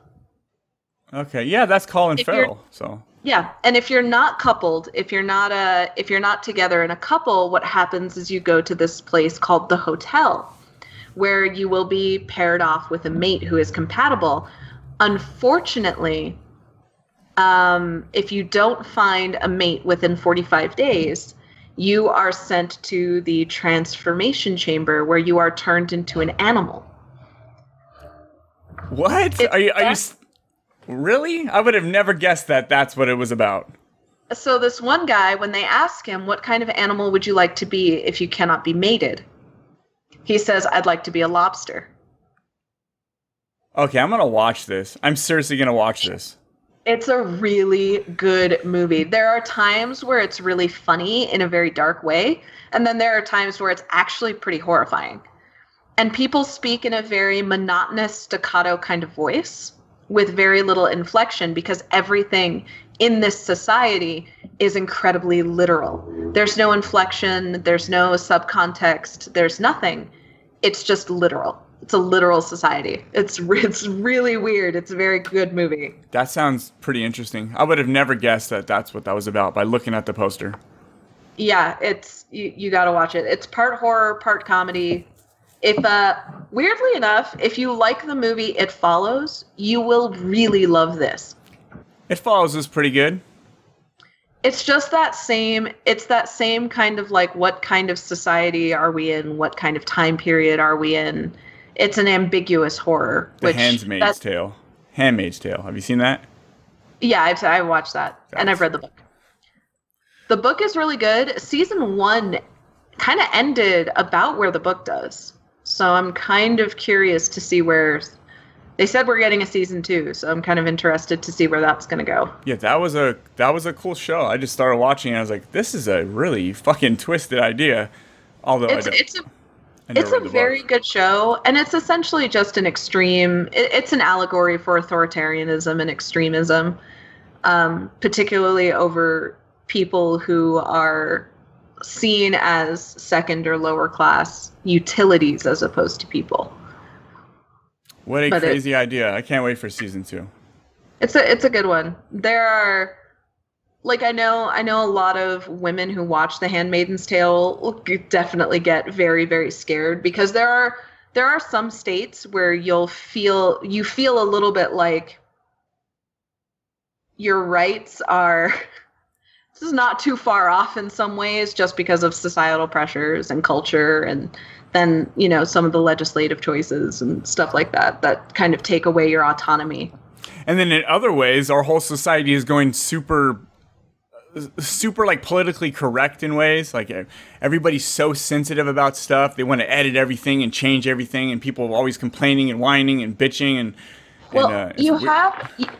It's super... Oh, sorry, I didn't mean to interrupt. Please. No, that was it. Just people are complainers and they get like the game Overwatch. It's like one person complained about a pose of one of the female things. They complain to Blizzard and then they change it.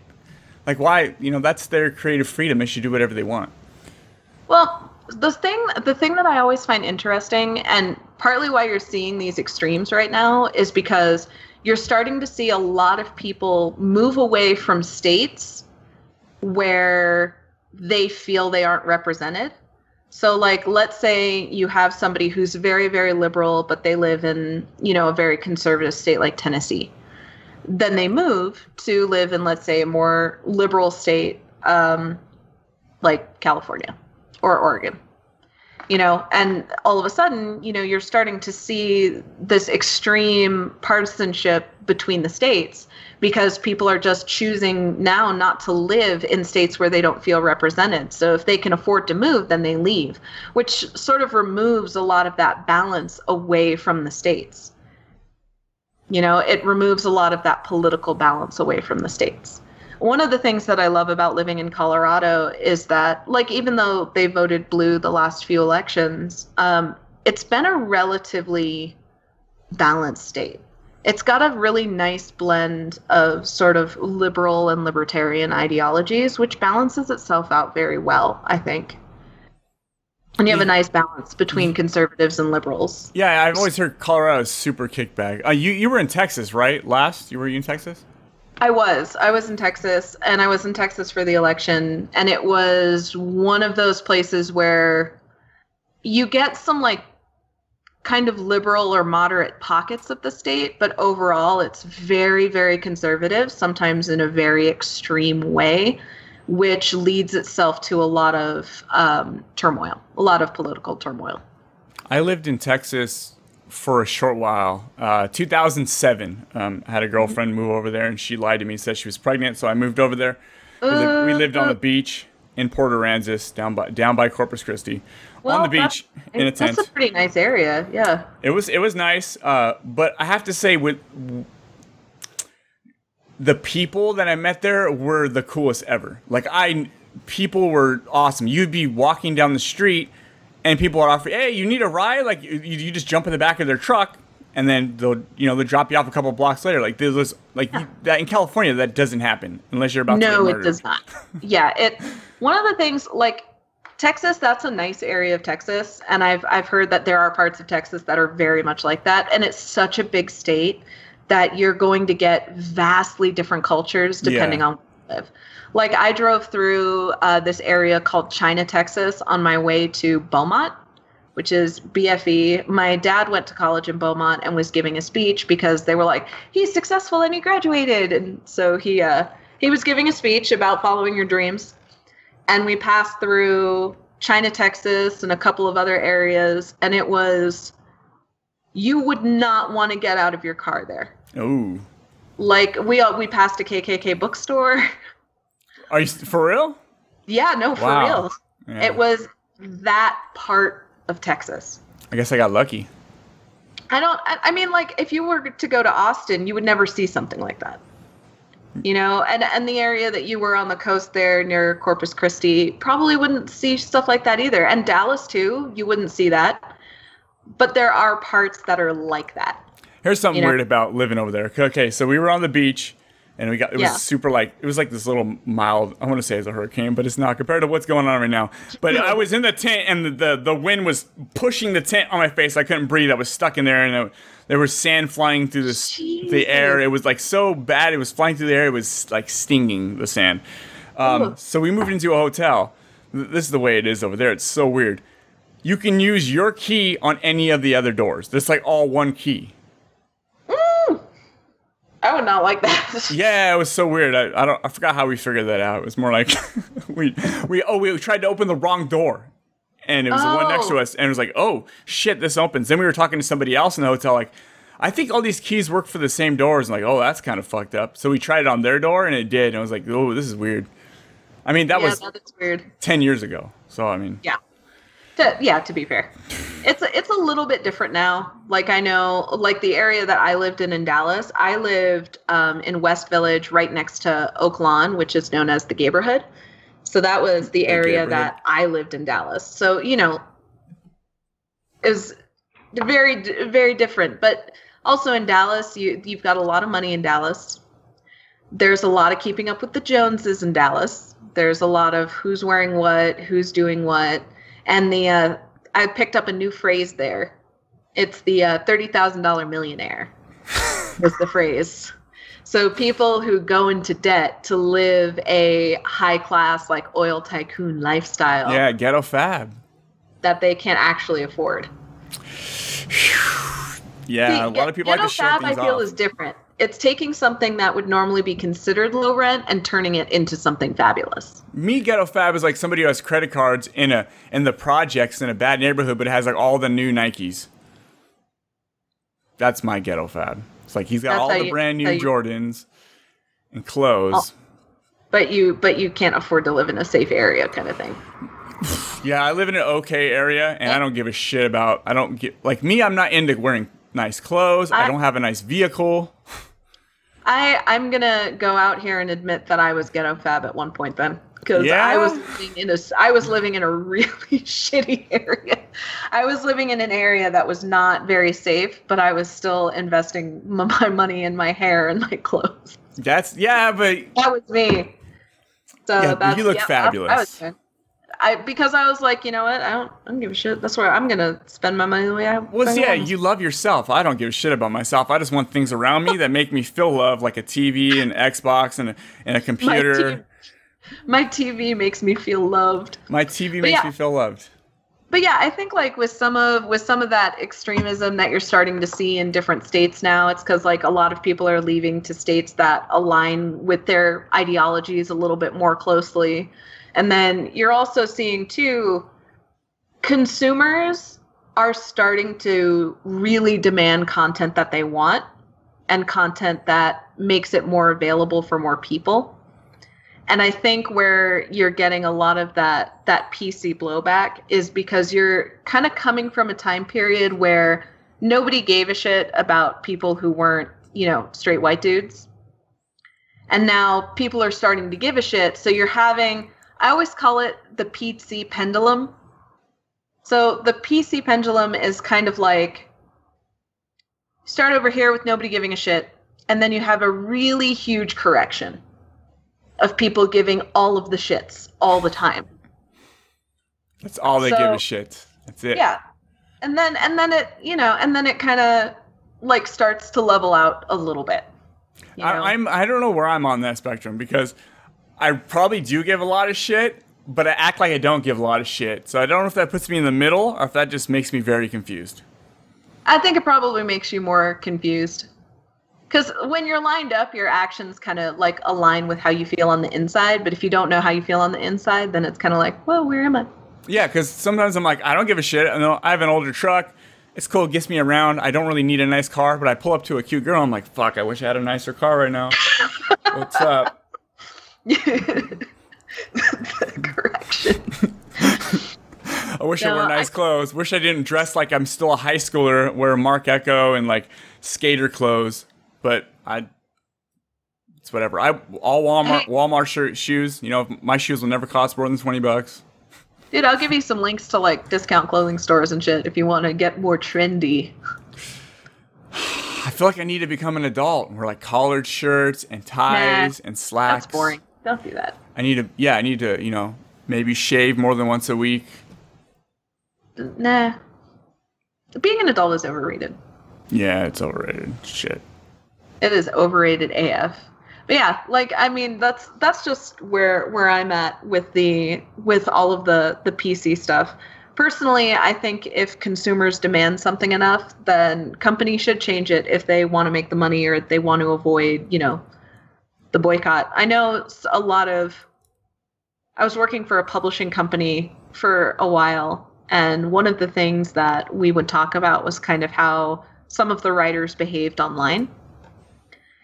Just a couple of them kind of making a lot of sexist jokes and saying some off-color things and stuff like that. And talking to them about how, yo, man, the times they are changing. You can't say stuff like that. I mean, personally, with some of that stuff, I don't think they should have ever said it, but you can't say stuff like that. People will not buy your material. As much as a lot of people will enjoy your books, a lot of people will not buy them because they feel that you're not aligned with them or you're not, representing them. So if something is super, super sexist, you might be alienating an entire demographic of women because they're like, oh, well, this clearly isn't for me. This is for guys because the writer has made it apparent by the things that he says.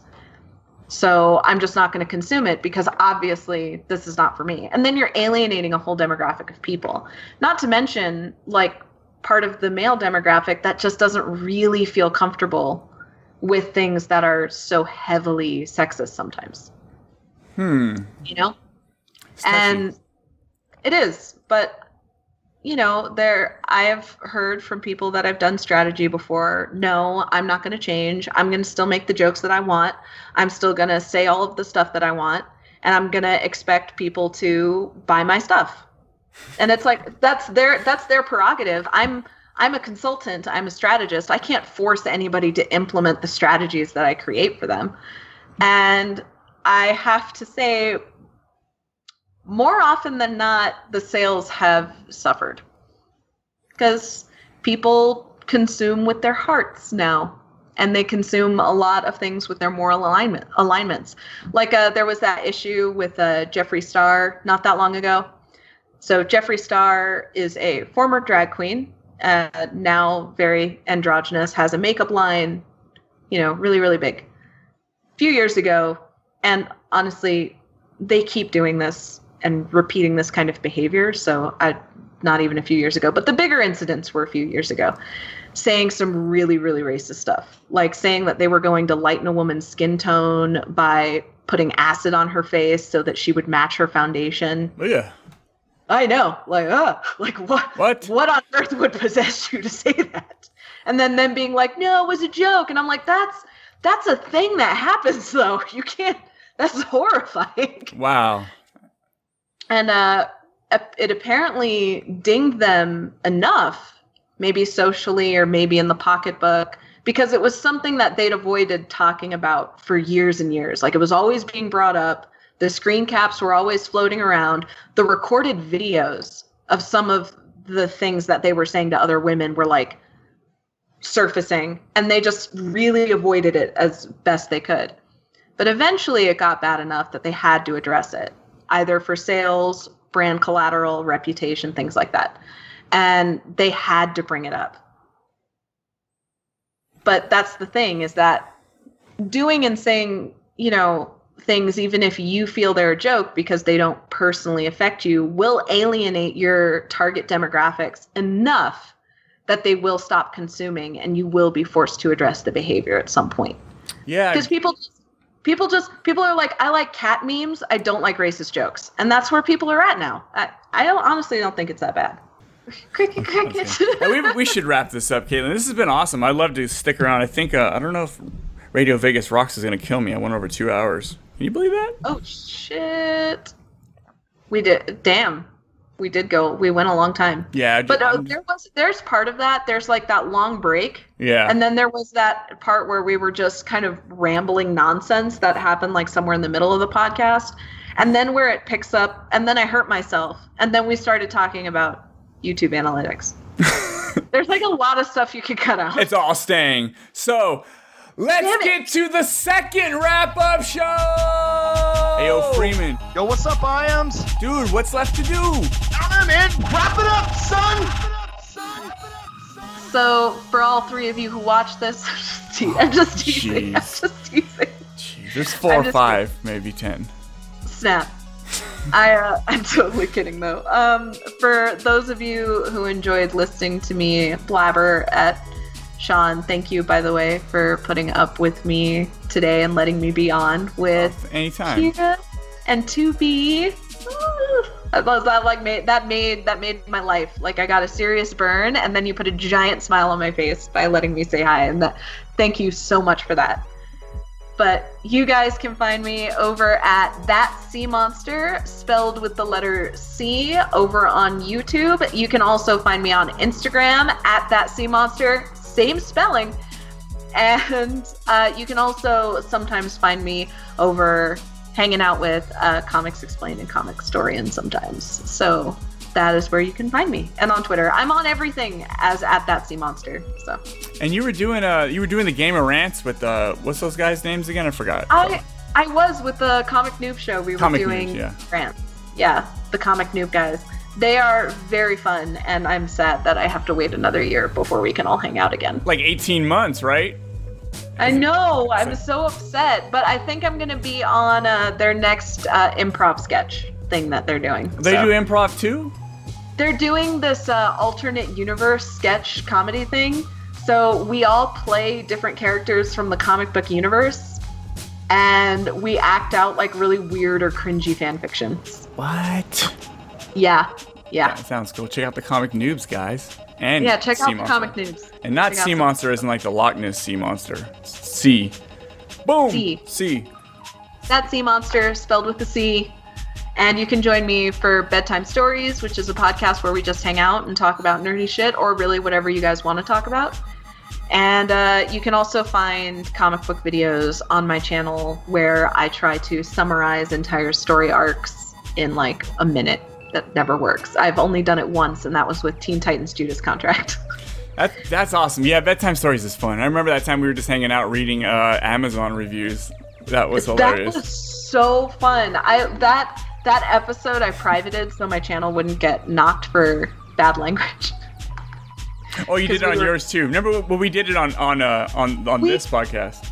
Yeah, I remember when we did that on this one. I did it on mine too, but yeah, this one I think was the best reading that we had. Was the Amazon reviews. We should do that again. 50-gallon tub of lube. I love the one where it's like really extreme, where like all the children die because of a 10-gallon tub. Oh God. They put it on the slip and slide and they launch into space. Yeah, I'm always down to do fun stuff. If you can think of anything fun to do and you have ideas, like just hit me up. We'll record a podcast. Totally. I actually, so recently, and I might be doing this tonight as well, but recently My Immortal was revealed. The writer was revealed, and she has another book coming out. What's that? What's My Immortal? So My Immortal is the world's worst fan fiction. Oh, so it's like one of those movies that are so bad you watch it. It's so bad, it's genius. It is genius, and it is probably my favorite fan fiction of all time. And I'm going to do a marathon reading it in honor of her new book coming out, which is actually about how she wrote My Immortal and her journey to look for her long-lost foster brother. It's like, she's actually a very talented writer, apparently, and she wrote that for kicks and giggles. That's awesome. That's fun. Yeah, it's genius, so I'm totally reading it again. I will totally read it if I learn how to read. Yep, or you can head over to my channel and we'll be reading it tonight. Oh, you're going to be reading it tonight? Mm-hmm. I'll play video games and have that playing in the background. Put the sound of the video games down. I'll just be shooting shit, and you'd be reading Maya what? My Immortal. My Immortal. Reading about Dementia, Darkness, Raven Way. At first, I thought you said My Immortal. I was like, what do you mean My Immortal? My Immortal's going to go into something. You said something. I was like, My Immortal? Immortal? What is an immortal? Forget everything I said, guys. If you guys want to hear me talk some video games and say some other ridiculous stuff, check me out on the Almost Better Than Silence podcast, episode 190. That was a couple weeks ago, and I haven't recorded in a couple weeks, so I haven't mentioned it. But go check me out over there. Yeah, those guys are awesome. More video game nerds. Gotta love it. Let's see. Horribly Awkward can be found on the Hush Your Face network, so go to hushyourface.com and listen to all the other podcasts. That seems like a perfect network for Caitlin to be on. Hush Your Face. I do need to hush my face on. You can listen. Gotta work on that. You guys can listen to the podcast on RadioVegas.rocks every Monday at 6 a.m. Eastern. Find me on Twitter at awkward_podcast. Find me. My personal Twitter is at They Call Me Iams. If you guys want to play video games, They Call Me Iams is my gamer tag on everything except for Switch, because Switch makes it complicated and you have to enter in like a 900 character number skew. It's impossible to hook up with friends. And find me on YouTube. As Caitlin said, there might be three followers on there that like me, so you could be the fourth. Send me an email, horriblyawkwardpodcast@gmail.com. Send me a voicemail, 510-600-3475. Done. Finn! Yeah. Bam. We done. As Gidget would say, peace out, Brussels sprouts. Hey, it's the S to the M and the L to the Issa. Slammerkins in the house, so drop your and listen. Pour with glee, backward cock flash. Merrily sock, bird telling cat. Destiny doctor downcast. Carelessly squandered lamb. Heavenly slaughtered broadcast. It's the Horribly Awkward Podcast. Give me a horribly awkward. No, it's more like, peace out, Brussels sprouts! Oh, peace out, Brussels sprouts! Oh, I turned the air conditioning off? It's fucking hot. What? 2B goes on Pokemon raids, just like in real life. I think that's the one that should be used. Yes. Old Man Jenkins was not so much a dastardly machine, but was a little bit more of a drunk, old, homeless man. Yeah. Don't worry about Old Man Jenkins. All right. I have a baby kitten. The baby kitten says hi. I got to your Twitter and just followed you, and oh my god, these baby kittens are ridiculous. They're the tiny little wide-eyed ginger kitties. I know, just in time for pumpkin spice season 2. What's gonna happen when they get adopted? It's gonna be so hard to give them up. You should just adopt them. Oh, I have so many cats at home. Get little Starbucks costumes and put them in it, and then call it pumpkin spice latte. Oh, that would be so cute. Just dressing them up as actual little pumpkin spice lattes. They're so sweet. Oh my god, this one's staring up at the sky. I just want to light. It's so I just want to sit in on your guys' conversation. This would be amazing. Okay. Kittens are a gift. Use the Slurpee Pikachu toy on the McDonald's. Yeah. You're recording an ad. Acura, drive our cars. What? That was an actual car, guys. That was a motorcycle. Yeah, I think the last 2 sketches I was part of, they went horribly awkward too. The podcast lives up to its name. Oh yeah, that's a horribly awkward show.